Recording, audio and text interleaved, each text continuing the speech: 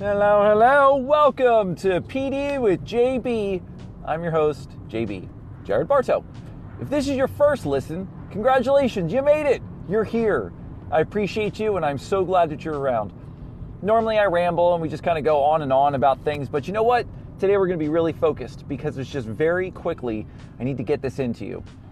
I've been bouncing my brain around the concept of complaining and the concept of favoring a chance and what happens when you prepare properly and all that.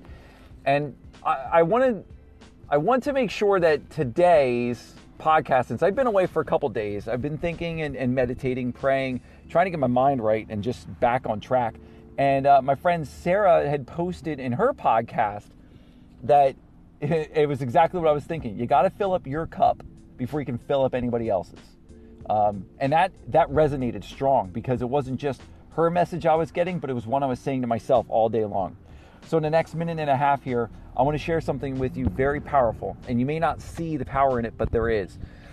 Most of the time you'll hear people say, oh, you really shouldn't complain because that shows you're ungrateful and you just wish that you had more and all that. Sure, in the public eye, for what other people would see, complaining is definitely not what you want to do.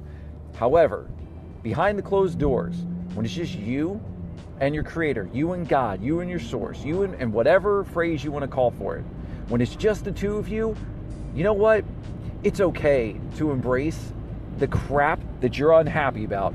It's okay to just throw out that, well, what the heck am I supposed to do now? Or it doesn't seem fair, does it? And just let those feelings come in, let them sit with you, and then kick them out. Because as temporary as those feelings are, it's exactly the temporary state that you'll find yourself in. It's not one you're going to live in. It's not one you're going to do business from. It's not one that you're going to live with your family, your friends, and live your life in that state, because that's not who you are. But it has to happen. You need to embrace it. If you keep resisting it, it's just going to keep coming back, and it's going to hit you harder and stronger. And before you know it, you're going to blow up on the people you love. And that is not healthy. So take that time. Take that time on your own to complain and just be like, man, everything is just a pile of garbage. It sucks. And that's okay, because it's necessary, and you'll heal. And then you'll see on the other side, you know what? Maybe it's not as bad as I once thought it was, because you got rid of the feelings and you're back in your normal state, in the state of gratitude. That's it. I just wanted to get that out. I appreciate you so much. Thank you for stopping by.